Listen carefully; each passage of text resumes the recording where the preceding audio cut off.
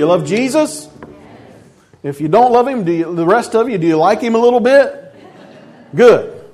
Well, you're in the right place. So if you want to take your Bibles and turn into 1 Corinthians chapter 3, we'll get there in just a minute. I don't know if you know this or not, but it is a new year. Woohoo! Yeah, 2016, another year older, amen?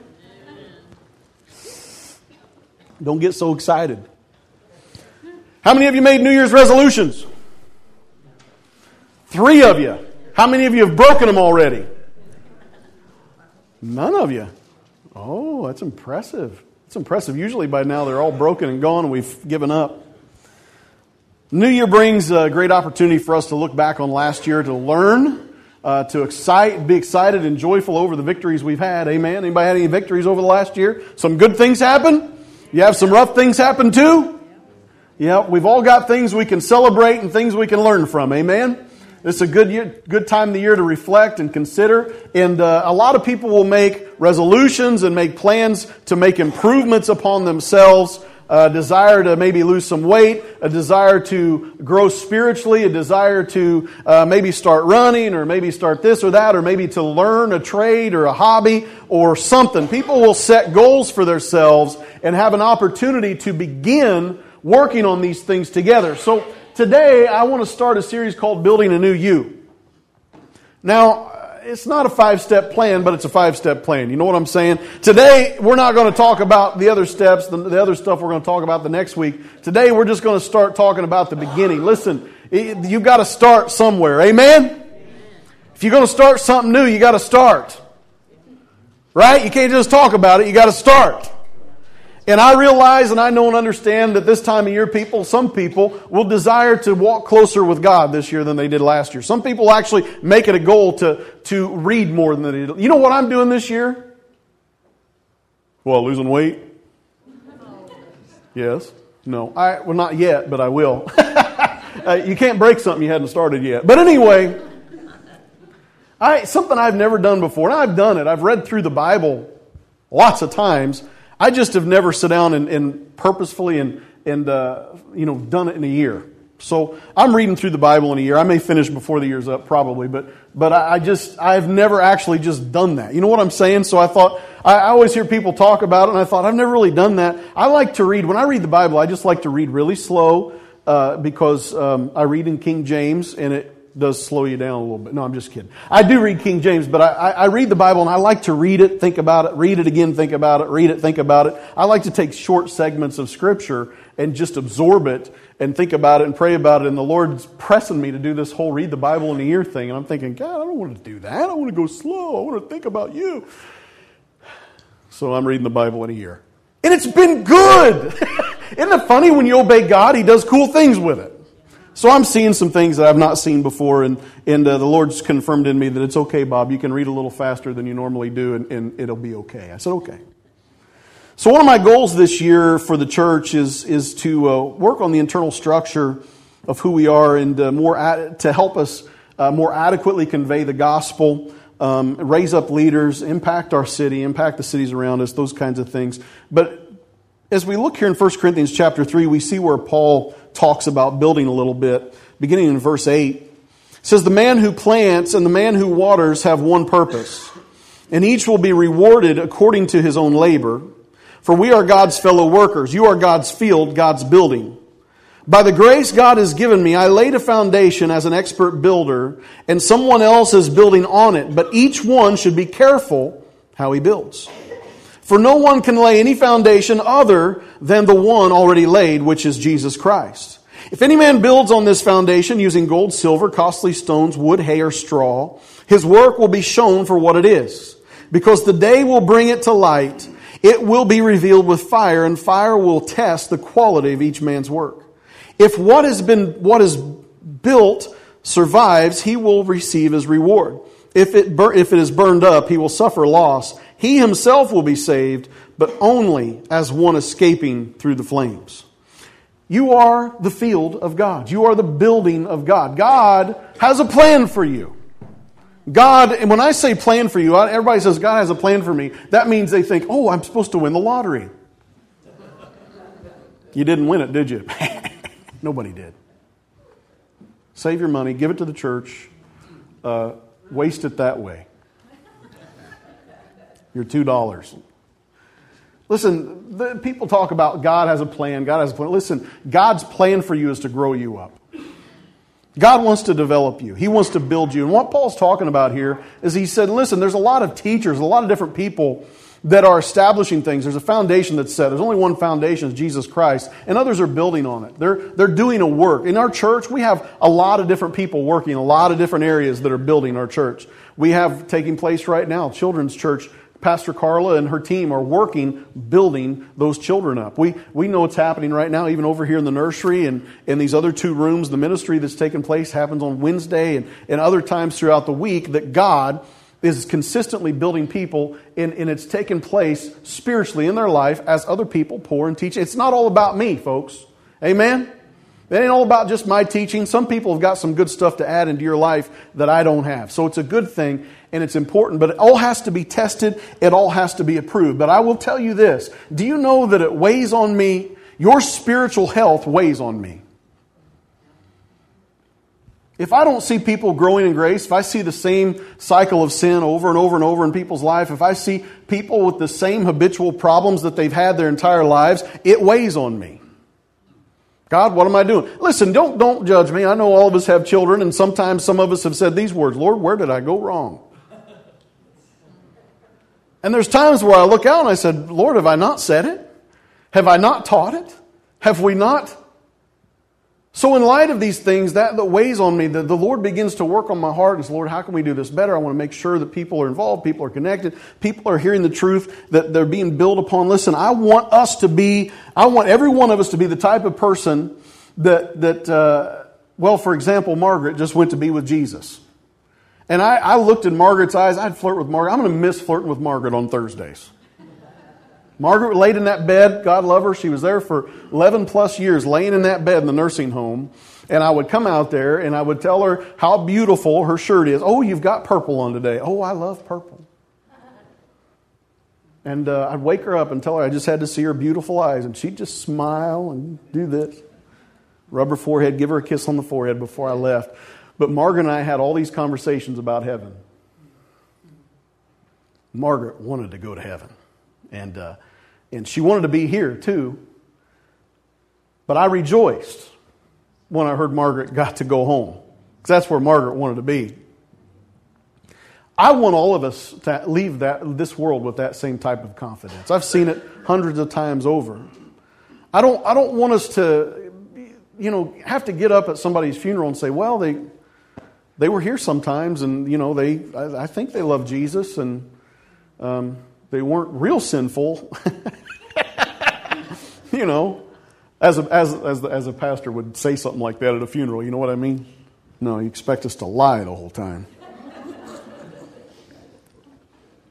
So I worry about the structure of the church. I worry about, God, are we doing what we're supposed to be doing? And the foundation is Christ, and the foundation we build upon is the Great Commission and the Great Commandment. Go into all the world, preach the gospel, and we build upon that, and we build upon how do we go preach the gospel? By loving God and loving our neighbor. And we know that those two things are necessities together. And I ask myself all these kinds of questions about, well, how's our discipleship making process look? And how do we move a new convert from being lost to saved and discipled to maturity and released into ministry? And how are we holding people accountable to Bible study, prayer, giving, service, etc. and so on? Is there a systematic plan for somebody to be saved and developed and turned into a man or woman of God? So in light of all of this stuff, as I've weighed these things, there are some things that I want to teach you today and over the next 5 weeks after today that I feel like are in place for us, that if we will just take advantage of those things that are there, the Lord will use them as tools to help grow us. Does anybody want to be spiritually further along next January than they are this January? Hallelujah. Awesomeness. Everybody say awesomeness. 1, 2, 3. Awesomeness. That's what I'm talking about. It's awesomeness. I'll have to find out what that was all about later. Hopefully it wasn't a new marriage fight or anything like that. So let me guess, she said it wasn't a word, right? Exactly. It's a word. Women are always saying it's not a word. See, you come to our men's Sunday school class and you learn all kinds of great things. It's a word. Awesomeness is a word. Thank you, Denny, for enlightening us today.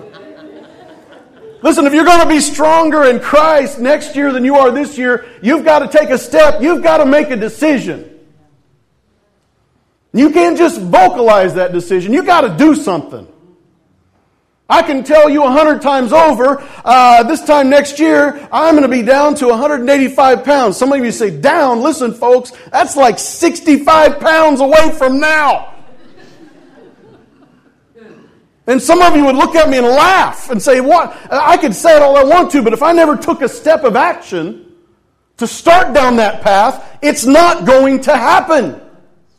We have got to make a decision. And the decision, what follows the decision is an action that confirms my decision. Some of us may be here today, they've never made the decision to say, I'm going to follow Jesus. Some of us have called ourselves Christians, but we've never actually had an action that followed the Word. Am I serving God? What does my life look like? Is there a response? If somebody tried to convict me as a Christian, would there be enough evidence there? We've got to make the decision. In January, I have to think about this statement, the journey of 1,000 miles begins with one step. We have to take a step. Do you know people are afraid of gyms? I'm afraid of gyms. There was a time in my life when I was younger, I wasn't afraid of gyms. Now I'm afraid of gyms. I used to be the guy with the weightlifting gloves and the stuff. You know what I'm saying now? Now the only weight I carry around is this. You know what I'm saying? People are scared of gyms. You know, they say, well, I'm going to make a change in myself. I'm going to get me a gym membership. I'm going to go to the gym. Gym. They don't want to go to the gym because that guy's there. You know, the guy with the, hey, how you doing? His legs are this big around. He's got the bird legs because everybody knows no guys like to work legs. And Justin, as I was preparing this week, I saw you put on Facebook something about leg day and it's killing him. And he was working his legs out and I just went, yep. Because all guys hate to work their legs, don't we? It's impossible. We don't like it. So you go to the gym and there's guys, their legs is this big around, 30-inch waist, 50-inch chest, 36-inch neck. That ain't right. Where did that guy come from? Hey, how you doing? I said, yo, what? Hey, I'm going to put, the guy, he's not balanced physically because he has 3 workouts he enjoys and he's good at them and those are the only ones he'll do. Hey, I'm going to put 500 pounds on the bench press. You think you can come over here and spot me? Now, let's go to the chalkboard here real quick, all right? You put 500 pounds on that. Okay. All I am is the closest guy to you when you kill yourself. That's basically what that means. So we don't want to go to the gym because this guy is standing in front of the mirror flexing and he's got that vein in his neck, that 36-inch neck, and you think, is there anything going up here? So nobody wants to make the step to go to the gym because we don't want that. Did you know the church has the same kind of stigma about it? Some people, sometimes the new year, they say, I'm going to do this with myself. I'm going to make a new start. I'm going to make a new beginning, a fresh start. Maybe I ought to go to church. Yeah. You got people there that are out of balance. You know, they hold on to this cardinal doctrine and they scream and yell at everybody that comes in. You know those commercials where they have is it Planet Fitness where they say lunk alerts or whatever? Because people, you know what that is? It's the guy in spandex with the tight shirt that walks around, sticks his nose in everybody's business and tells them that their form's wrong and then stands in front of the mirror and just picking up heavy weights just to show himself off. That guy, you know what? They don't want those kinds of Christians in their lives either. I'm so much better than you. You know, you're doing everything wrong, I'm doing everything right. Listen, and they can look at you and see that your life is out of balance too. People don't want to come to church because they get stressed out about those things. Listen, if you are a person who wants to make a new beginning in your life and you want to serve God and you want to be stronger next year than you are this year and you haven't served Him well, you haven't served Him at all, or you haven't served Him well last year, listen to me. Make a step. Make the decision. commit to it and say, I'm going to follow God relentlessly at all cost. It doesn't matter what it is. It doesn't matter who I am. It doesn't matter what has happened. Today, this day, I'm going to make a step forward and I'm going to make a change. I'm going to surrender myself to God and I'm going to live out His Word to the best of my ability. Yes, I'm going to make mistakes. Yes, my form's going to be off. Yes, I'm going to have trouble. But every part of my life, I'm going to figure out the best I can to be transformed through the renewing of my mind.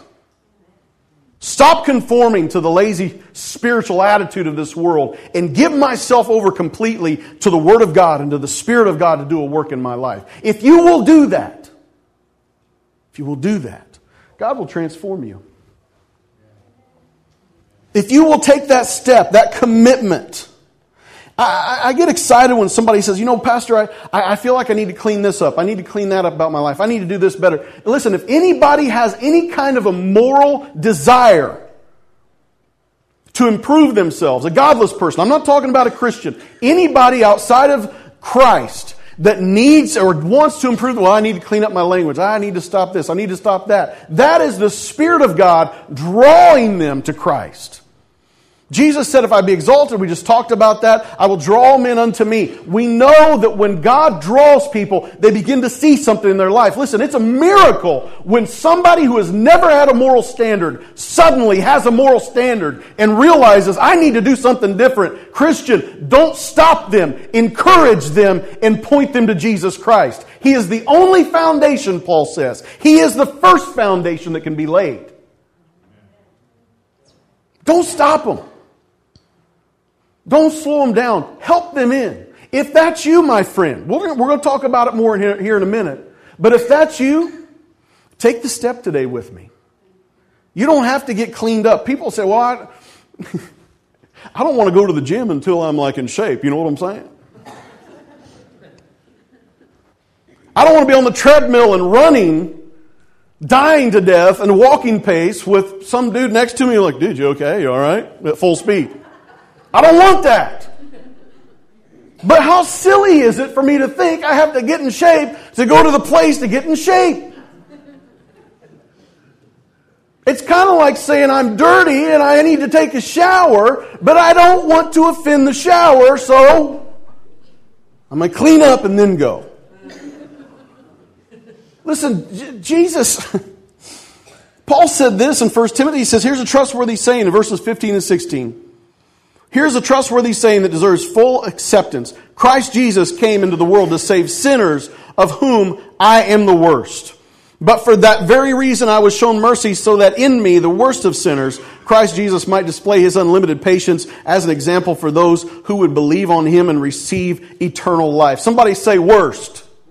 He was the worst of sinners. I saw this bumper sticker this week on somebody's car that says very plainly, Christ Jesus came into the world to save sinners. I wish they would have finished the statement and put it on their car. Of whom I am the worst. If I got it, I'd be like, man, can I get the rest of the verse? Because that's awesome.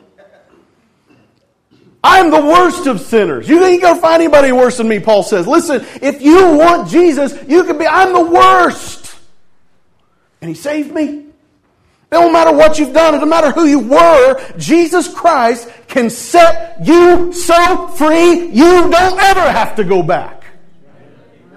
Can absolutely transform you. Absolutely awaken your spirit. Absolutely change your countenance. The look in your eyes. The words that come out of your mouth. How you carry yourself.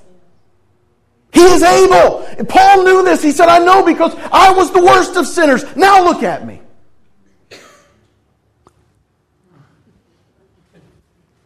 There's hope for you. There's hope for you. I challenge you to take this first step. Secondly, to the rest of us in the room, some of us need to be delivered. Some of us need to be delivered. We not only have to take the first step, some of us need to backtrack, get back to where our first step was and get it figured out again. I'm not talking about losing salvation. I'll give you another example. Some people, a lot of times, in January, they'll say, I'm going to get excited, I'm going to go to the gym. I'm going to start exercising.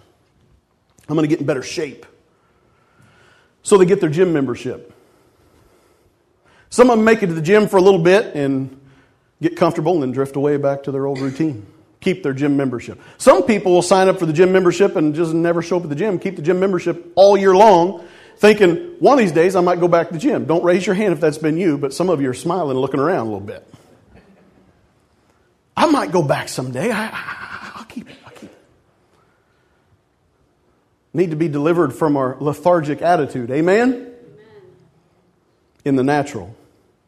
In the spiritual, we have people that will sign up and become a member of the church or adhere themselves to a church, get saved, get comfortable, and then drift back into the same behaviors that they were in when they came to Christ to begin with. The things that Jesus forgave them of, they left, they got comfortable, they went back to them, and now they have a church membership and bondage. You want to know something interesting about a gym? A gym membership doesn't do you any good if you don't go. Oh no, preacher's going to preach at us about church attendance. No, I'm going to do that next week. But I will say this. I will actually, but I will say this. Well, let me ask you this question. I'll ask you again next week, but how many of you have ever experienced the presence of God in a church service before? Raise your hand. Thank you for being at church today. How many of you were saved as a result of being in a church service? Raise your hand. How many of you have experienced the Holy Spirit in some capacity, whether baptized in the Holy Spirit or other forms in a church service before? Raise your hand. Enough stinking said. It ain't going to help you if you're not here.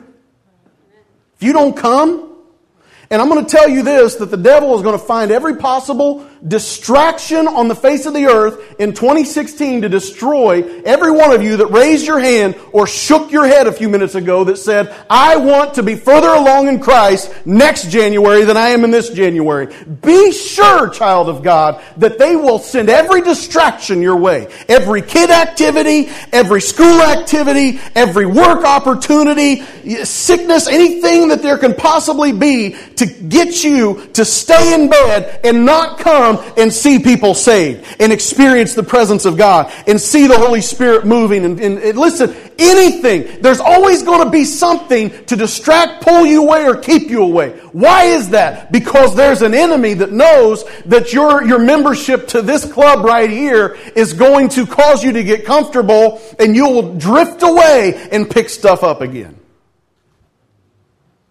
I'm not telling you church is the be-all, end-all of your salvation. I have always encouraged people, if you have an opportunity for a vacation with your family, you go. If you have an opportunity to do ministry with your family, you go. You don't have to be here every week. But bless God, please don't take that to bring in every activity under the sun that Pastor Bob approves that I can go with this and little Johnny and little Susie have to have. They've got to be in every volunteer, AAU sport, an activity, or else they won't get a scholarship.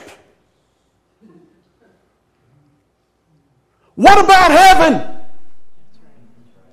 Don't you want your kids to experience the salvation? Don't you want them to experience the presence of God? Don't you want them to experience the Holy Spirit? You're focusing on about a 20-year lifespan where they can play sports versus eternity.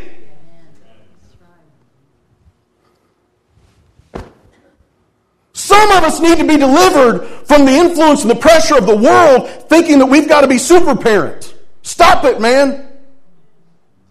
We can super parent our children all the way to hell if we want to. Wow, Pastor's really fired up this year, isn't he? Oh, it'll wane off, don't worry. Some of us have had intentions of following Christ. We've been saved. We've been blessed. You know, every year in January, we have the same conversation in our board meeting, our January board meeting. We have it every year. Just had it this last Tuesday. We go through the annual church membership and those who are considered active and those who are considered inactive. And we have to go through and we move some to active that have been inactive because they hadn't been here forever, and then others that, haven't been here forever. We have to move them to inactive. There's people on that list that haven't darkened the doors of this church for decades and decades. And you go through it every year and it's like, this is ridiculous. Why are we still having them on here?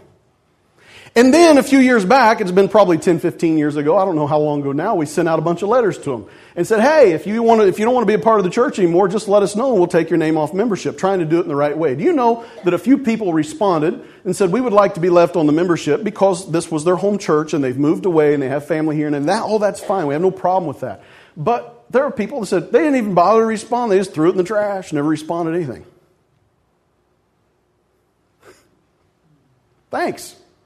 So you took a commitment to attend, took a commitment to pray for your pastor and the ministries of the church. You took a commitment to support and tithe and offering. You took a commitment to support by in working in ministry and serving in some capacity of the church, and you can't even send back a letter asking whether you would like your name left on.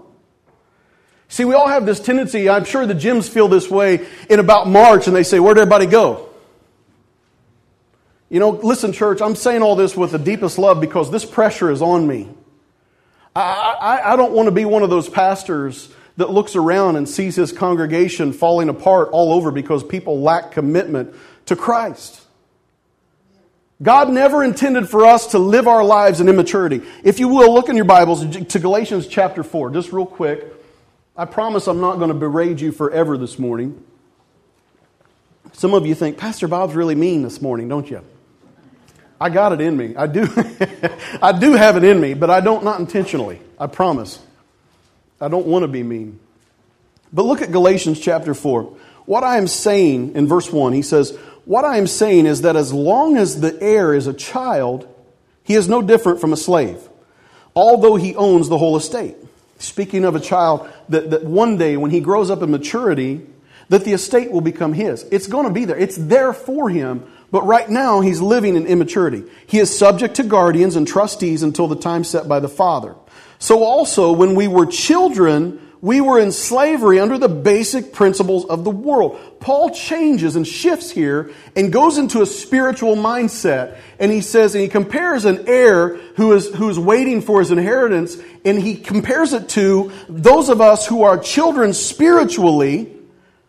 When we were children, we were in slavery under the basic principles of the world. Now, a child is a slave in the basic principle of the world because a child can't own anything. He's immature. But spiritually speaking, when we are immature and children, we are going to be bound by the same principles of the world. No authority, no ownership, no overcoming. Verse 4, but when the time had fully come, God sent His Son, born of a woman, born under law, to redeem those under the law, that we might receive the full rights of sons. Because you are sons, God sent the Spirit of His Son into our hearts, the Spirit who calls out, Abba, Father. So you are no longer a slave, but a son. And since you are a son, God has made you also an heir. Formerly, when you did not know God, you were slaves to those who by nature are not God's. But now that you know God, or rather are known by God, how is it that you are turning back to those weak and miserable principles? Do you wish to be enslaved by them all over again? What Paul is pointing out here is he says, look, you're stuck with this. God set you free by His Spirit, Jesus Christ. You were set free. And these people said, I want to go back now and hold on to my old religious traditions instead of continuing in the one that set me free from my sin. I want to hold on to that which is dead. I want to hold on to that which cannot save me.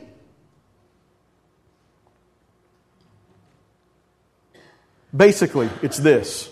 People who are full of sin, full of bondage, bound by lusts, by thieves, by liars, by you name it, they were full of it. Needed Christ, received Christ, set free by Christ. And then, once they were set free, began to dabble back in the very stinking things they were set free from. And they decided that this religion was way more comfortable. Listen to me, folks. Walking in and out of the doors of this church is not going to get you into heaven. Walking in and out of these doors and sitting in these pews is not going to change your life one bit, except for making it easier for you to take a nap on a Sunday afternoon. That's all it's not going to do you any good. You say, I don't know, Pastor, I was at church, I heard something. Listen, if you go into a gym, you take your gym membership and all you do is go in and you put on all the stuff that makes it look like you belong to the gym. You put on your spandex shorts and your spandex top and you walk in. Some of you got a picture you don't like right now, do you? You walk into the gym and all you do is sit down and watch everybody else work out for an hour. You put on your clothes and walk back home and you leave completely unaffected. Is it doing you any good? No. It's the same way. You can come in and out of these doors of this church if you have an immature mindset toward Christ and you don't care about growing, you just want the religious activity of being here and gone, being here and gone, it is going to affect your life zero. You have got to be engaged. You've got to get involved. You can't just come and watch everybody else have church. You've got to have church. Amen? You've got to sing. You've got to worship. You've got to pray. You've got to open your Bible. You've got to listen. You've got to be engaged. If you're not engaged, you are wasting your time, sir or ma'am. If you have no intention of living this life out tomorrow or Tuesday or Wednesday, Thursday, Friday, Saturday, then forget Sunday. You got no business being here week in, week out unless you come to get saved. Some of us need to be delivered from that mindset. Some of us that need it aren't here today to hear this message.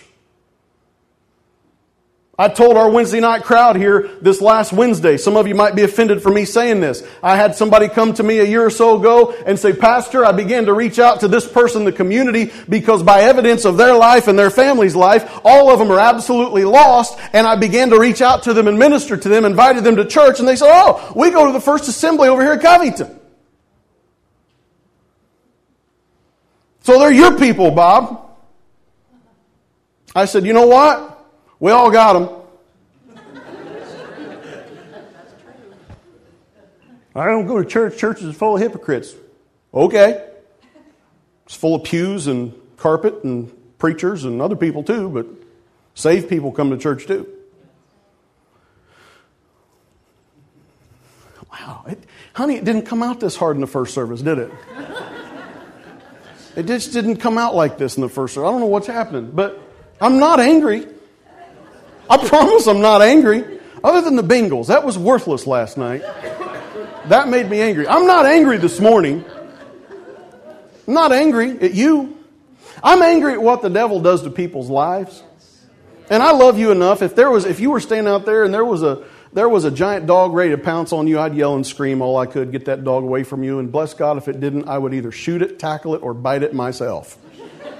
But please understand, I'm not angry. I love you. And I don't want you to spend an eternity in hell. I don't want you to get confused and lost and lose your family along the way. I don't want you to give up. I love you, and I don't want that with you. Hebrews 6 says this, verses 1 and 2, Therefore let us leave the elementary teachings about Christ and go on to maturity, not laying again the foundation of repentance from acts that lead to death and of faith in God, instruction about baptisms, the laying on of hands, resurrection of the dead, and eternal judgment. Listen, childhood is adorable, but perpetual childhood is deplorable. Little Micah is a little over a year old, comes to my house, and he can toddle now, and he likes to reach things that he's not supposed to reach. And we have these things set out that are purties that he's not supposed to touch. So we say this a lot, no. And I don't know why your head goes up, but you always do. Everybody does it. No. No. No, no. And then he'll pull his hand back and then he'll look at you and start to reach anyway. That's cute at 13, 14 months. Amen? But if they're 25 and they're still doing that, we failed him or he's failed himself somewhere along the line. Amen? No. What? Stupid. Don't do that. But yet we have people, Paul talks about in another place in Hebrews where he's saying, hey, look, he said, right now you should be eating meat, but I have to feed you milk. You should be teachers by now.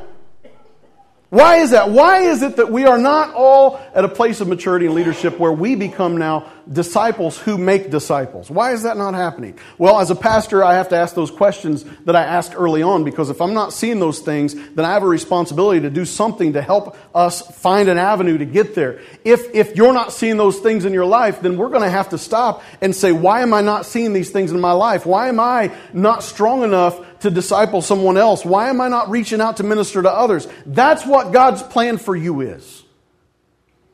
To strengthen you and get you to a place where you lead others. I'm going to have Alyssa come to the piano. So we have these two options. We have those who need Jesus, and we have those who found Jesus and they've caught on some stuff. In our culture, we're born a little baby. We are not hatched, I promise you. Come out an innocent, healthy little baby, little happy baby.